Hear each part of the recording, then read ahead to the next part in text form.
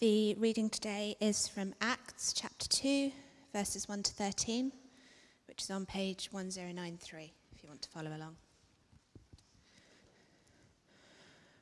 When the day of Pentecost came, they were all together in one place. Suddenly, a sound like the blowing of a violent wind came from heaven and filled the whole house where they were sitting. They saw what seemed to be tongues of fire that separated and came to rest on each of them. All of them were filled with the Holy Spirit and began to speak in other tongues as the Spirit enabled them. Now there were staying in Jerusalem God-fearing Jews from every nation under heaven. When they heard this sound, a crowd came together in bewilderment because each one heard their own language being spoken. Utterly amazed, they asked, "Aren't all these who are speaking Galileans? Then how is it that each of us hears them in our native language? Parthians, Medes and Elamites, residents of Mesopotamia, Judea and Cappadocia, Pontus and Asia, Phrygia and Pamphylia, Egypt and the parts of Libya near Cyrene, visitors from Rome, both Jews and converts to Judaism, Cretans and Arabs. We hear them declaring the wonders of God in our own tongues." Amazed and perplexed, they asked one another, "What does this mean?" Some, however, made fun of them and said, "They have had too much wine." This is the word of the Lord.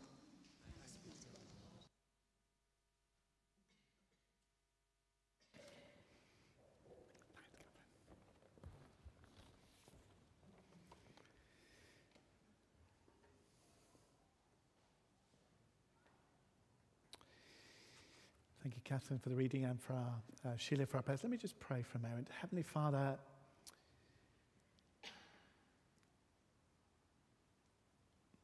you know what we need this morning more than we do ourselves. I confess, and we confess, we think we know what we need, probably. We probably come here consumed by stuff or hoping for stuff or hoping some stuff doesn't happen. But Father, for me and on our behalf, we ask, Lord, that you would come afresh upon us and do what only you really want to do in our lives. Move amongst us, draw us deeper, we pray, into your life, the richness of your life, the depth of your life, the river of life. Break afresh over our lives today, we pray, and bring us to life. In Jesus' name, amen. Okay, we're going through the book of Acts this year, and so we're in well-worn territory and essentially sort of going back to go forward this morning. And obviously Pentecost is a great celebration. As I was preparing this week, I had all sorts of fantastic ideas that I was going to use, and then I decided to bin them all when it came to it. You're probably going to be relieved, actually, that I bin them all, actually, is a kind of for all your benefit. But it is of a birthday. It's the birth of the church. I was having a conversation just as we were sharing coffee outside with someone, actually with Robert, who's just become a grandparent. Congratulations to Robert and Eleni. But actually one of the things about that, and there's something really inherent in this passage, is a birth isn't always gentle. It comes in a rush. It comes with a struggle. It comes with a sense of there was a before and an after. And this passage has always struck me that we're reading as a really dramatic passage, as well as actually a beautiful passage and a little bit maybe confusing passage. Just to quietly say, I love the gentle stuff, but there are times in our life when God really wants to propel us out into what he's got for us. That actually just a gentle stroke on the back isn't what we need. I like a gentle stroke on the back rather than a kick up the bottom. But sometimes I recognize that that is what I've needed. And of course, we celebrate in very different ways. When we think about Pentecost, we think about this passage, we think about the birthday of the church, it's obvious to state that actually we celebrate in different ways. I was going to blow up a load of balloons, amongst other things, and just get loads of them coming down, but I decided not, because not everybody loves a balloon. Last week, we bashed some balloons around this building that they thought they were sheep as a kind of way of doing things. They were dumb sheep. Balloons were dumb sheep last week. This week, there were just going to be beautiful arrangements to a birthday party. But they do feature in lots of particularly children's, but also adults' celebrations. Why am I just talking about that? Because I'm someone by personality who does understatement. I don't apologize for that. That's part of who I am. It's part of the way I'm made. On the outside, I might look very calm. I might look not very excited. But on the inside, I'm quietly smiling, knowing the assurance in my own heart that all is well. But you won't notice particularly. Or you might just notice a little bit. It might be a sense of internally, actually, we are good with God. We're good with life. There's that sense of, I'm at peace. But actually, nobody would know it. However, I am married to somebody who, when Joe is celebrating, you know it. Ah! Oh, sorry, I've got the look this morning. But actually, Joe or someone else to say, actually, if you watch a football crowd or you watch other teams, there are moments where actually just being understated doesn't cut it. When our kids were born, I didn't just say, oh, Joe, so well done, that was lovely. We wept, we cried, we celebrated, we shouted with joy. Joy comes out. Christian celebration is celebration generally, but Christian celebration is central to our lives. In my own life, I'd just say it constantly lifts my head when there's stuff in life that comes your way that means that you're going to lower your head, that's going to enable you to lower your head. That's why worship is so important and why the meditating, thinking about, considering the Word of God and the nature of God will lift your head eventually. As you commit, as you get your eyes in the right place. As we did that in celebrating Marion's life. The author, Larry Crabb, puts it this way if you want something to help you. The Christian always has reason to celebrate. When we fail, celebrate his grace. When we are blessed, celebrate his mercy. When others reject us, celebrate his love. I often have in mind as I go about doing some ministry, it may be a quirk of me, it may be a quirk of some of the circumstances in our generation, the story of Pilgrim's Progress. People are on a journey, people who are carrying ridiculous loads on their back that they don't need to carry. Weighed down, stumbling, crushed, determinedly trying to do life in a sense on their own without God's help. And actually what we find ourselves caught in then is a sense of joyless duty, where actually all the challenges, all the difficulties, all the problems of your life, and trust me, we could be here all day talking about those things because they are real, the weight is real, but we choose to carry them all. What are those things that maybe this morning we're choosing to carry on our own? Our own dreams and expectations that constantly aren't met. Our expectations of people we live with, people we were brought up with, people who live near us, next to us, people we work with, families, friends, neighbors, others' expectations can end up crushing us unsuspectingly often. Crushed maybe by our own inability to make good choices in our lives. You know, we'd all love to make good choices. But do we? I don't often talk about being addicted to making bad choices. But actually sometimes as we come before God and God starts to show us some of the stupid things we do, actually a little bit of humility won't go amiss. And I say that to myself. Lord, I'm sorry. I chose to do that when I shouldn't. I should have kept my mouth shut.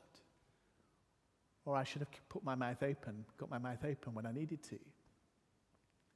Sorry, Lord. Obviously, many of you will know some of the challenges you carry around stuff to do with health and issues to do with mental health and the kind of being consumed in our culture by so much fear and loneliness and anxiety. We can't control the world around us. We long to control our environment and everything around us. And actually all we do is just accumulate more and more stuff without God's help. The theologian who I think did go to my old theological college called Tom Smale wrote a book that I found really helpful. I read it 15 years ago or so. And it wasn't just the book itself, but actually just the title was really helpful for me. To what the Holy Spirit is the giving gift.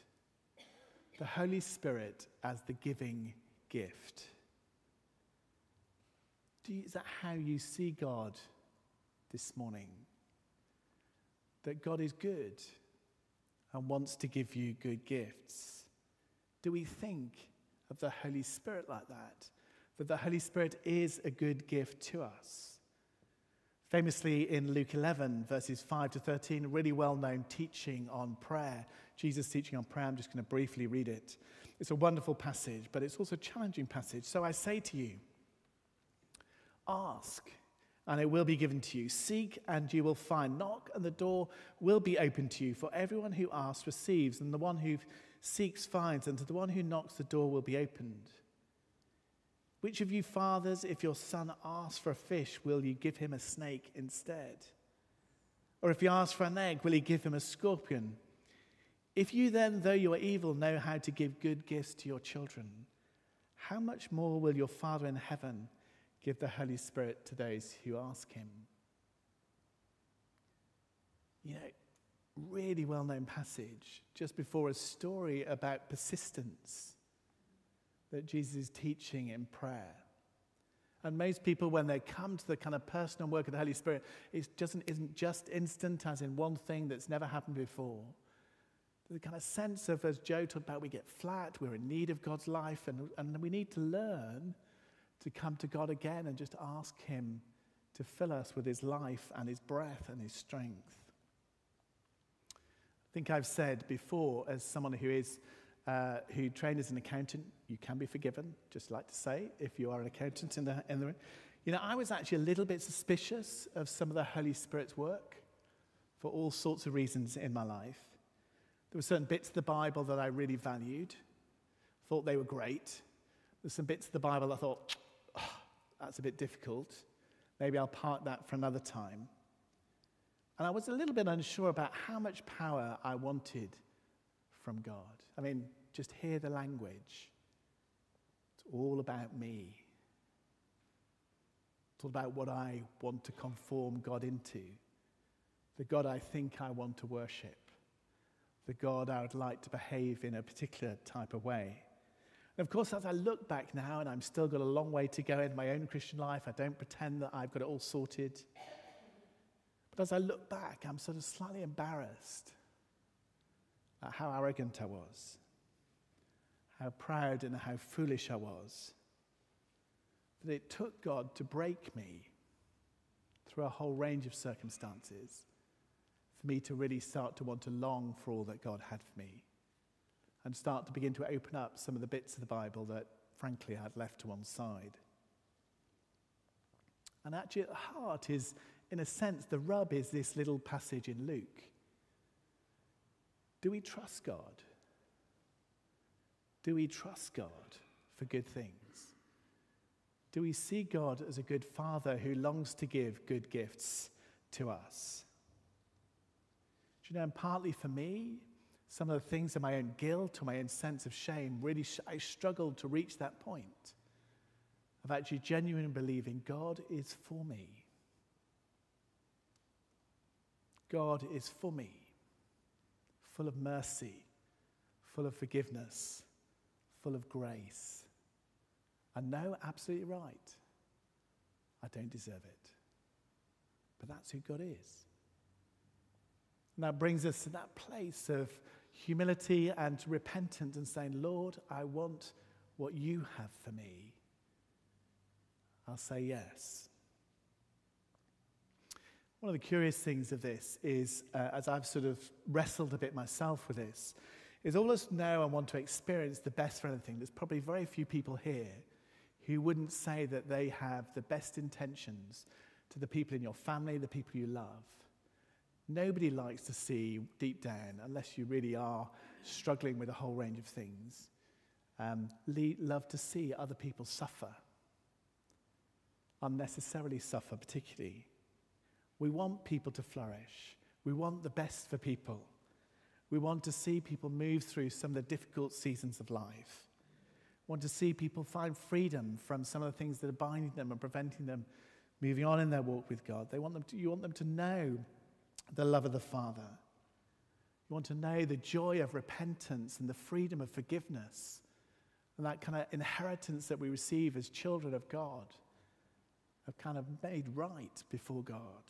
It's beautiful. We want to encourage that. And each of us will be in different places with some of those things. But God sends his Spirit as Jesus leaves the scene. The gift of life through Christ, bringing power, loving power to our lives. See, I've often thought, particularly, I say this now, and there's still times I'm tempted to do this. You know, when life's getting tough, it's kind of slightly tempting to really just try and keep God at arm's length. Do you know, I'm not really worthy of God's love. I'm not really worthy. How many people have I saved this week? How many people have I healed this week? How long did I spend reading the Bible this week? How long did I pray for this week? You know, we start in our own minds to ratchet up whatever our version of righteousness is. I think, Lord, just, keep me at a distance. I am at a distance. But someone famously said this: Christmas is when God comes to us. Easter, God dies for us. Pentecost, God comes to live and to make his home within us. The passage that we had read is really famous at Acts 2. The disciples are waiting. They know they need God's gift. The momentous events of the last week or two and last month or two are behind them. The triumphal entry, full of hope, the build-up of opposition, the trials, the agony of Good Friday, the wonder of Resurrection Sunday, the post-resurrection appearances, the splendor of the ascension, and then since then, for 10 days, these disciples have been waiting and praying expectantly that God would come in power and to dwell within them.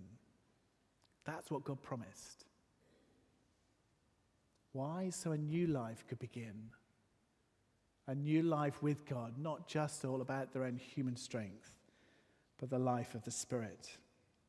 And of course, we know this passage, God comes and fulfills his promise in wind, blowing through. That's just a gentle wind, not doing very well there.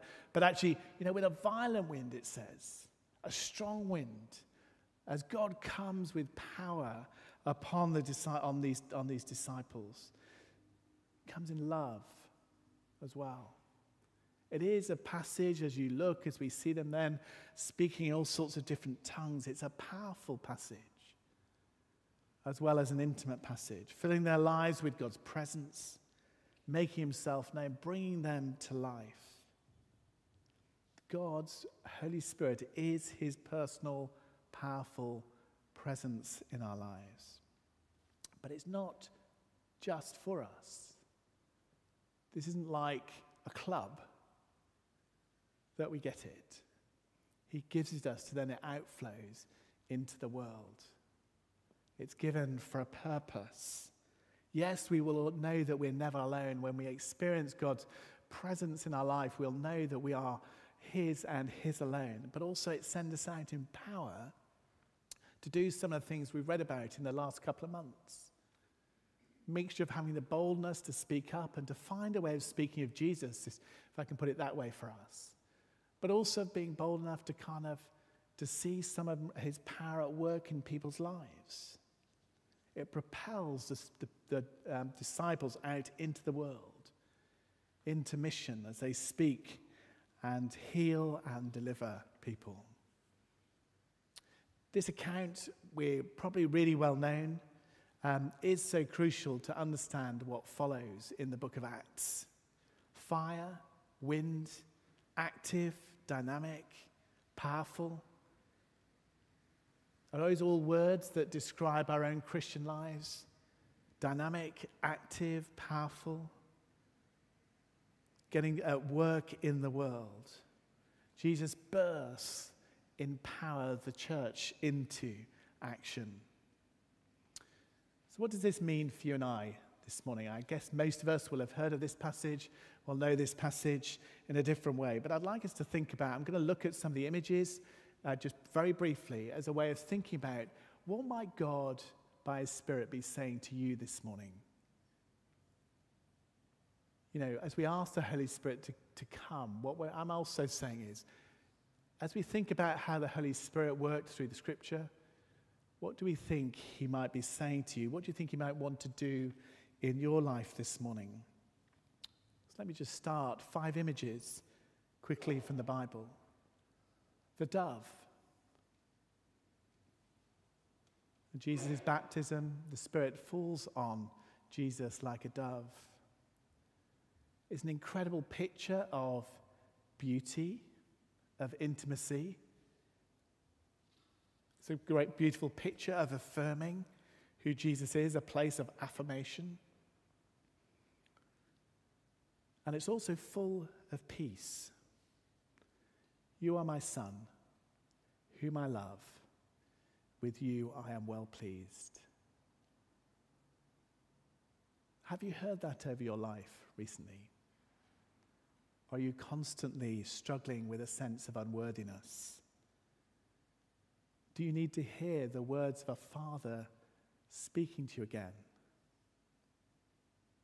Saying, I care for you, you are my child. Secondly, flame or fire. In this passage in Acts 2, the Spirit comes, rests on each of the disciples in fire. There's some famous bits of art, how this is represented. Classically, the fire comes to purify, to burn away the dross, burn away the muck, burn away the impurities that have found their way into our lives. And also, fire comes to give energy and vitality to enable us to want to go and bless other people, to see God's kingdom come on earth. So maybe this morning that you know you're consumed by some bad things in your life and you long to be free.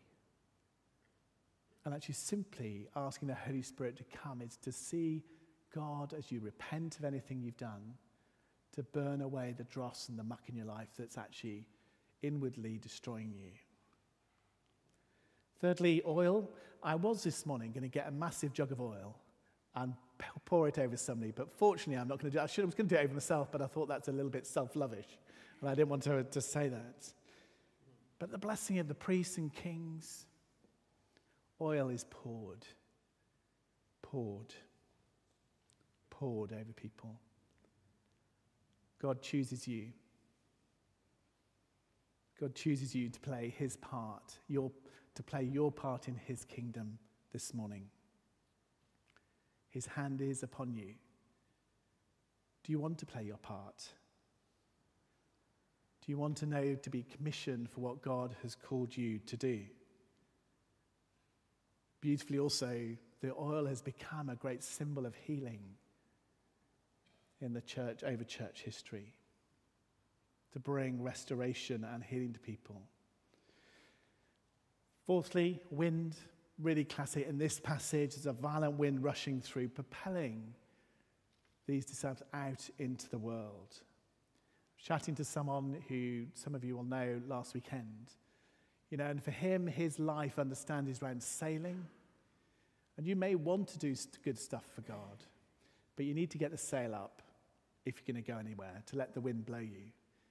You need to make yourself available to be used, actually, if you want to be used, and allow God to bring his breath, bring his wind, and to use you for his purposes. To get out of bed each day with a purpose, to serve God. And then fifthly, very briefly, Famously, John 7, Jesus talks about living water welling up within, bringing us life and energy, bringing vibrancy and colour. Do you know, and over the last 2 or 3 years, I briefly alluded to it on the front sheet this week. Do you know, if you're someone this morning who's in a desert place, do you know what I'm talking about? You don't relate to, God seems a million miles away, there's no life, there's nothing going on, then actually just when it comes to it, one of the offers is to be prayed for, actually just simply that you would know the water of life, the living water of life that would start to bring you back to life again. Maybe that's what you need. Just God to come again. So this morning, if you're struggling and it's difficult, actually Pentecost comes at a great time for you. Because Pentecost also reminds us that God is for us. He's for his people. And he's for you and me this morning. And it's not so that he's just on the outside looking in. He longs to come and to make his home, to dwell, to fill us up with life and hope and faith again. And that's what his longing is for us.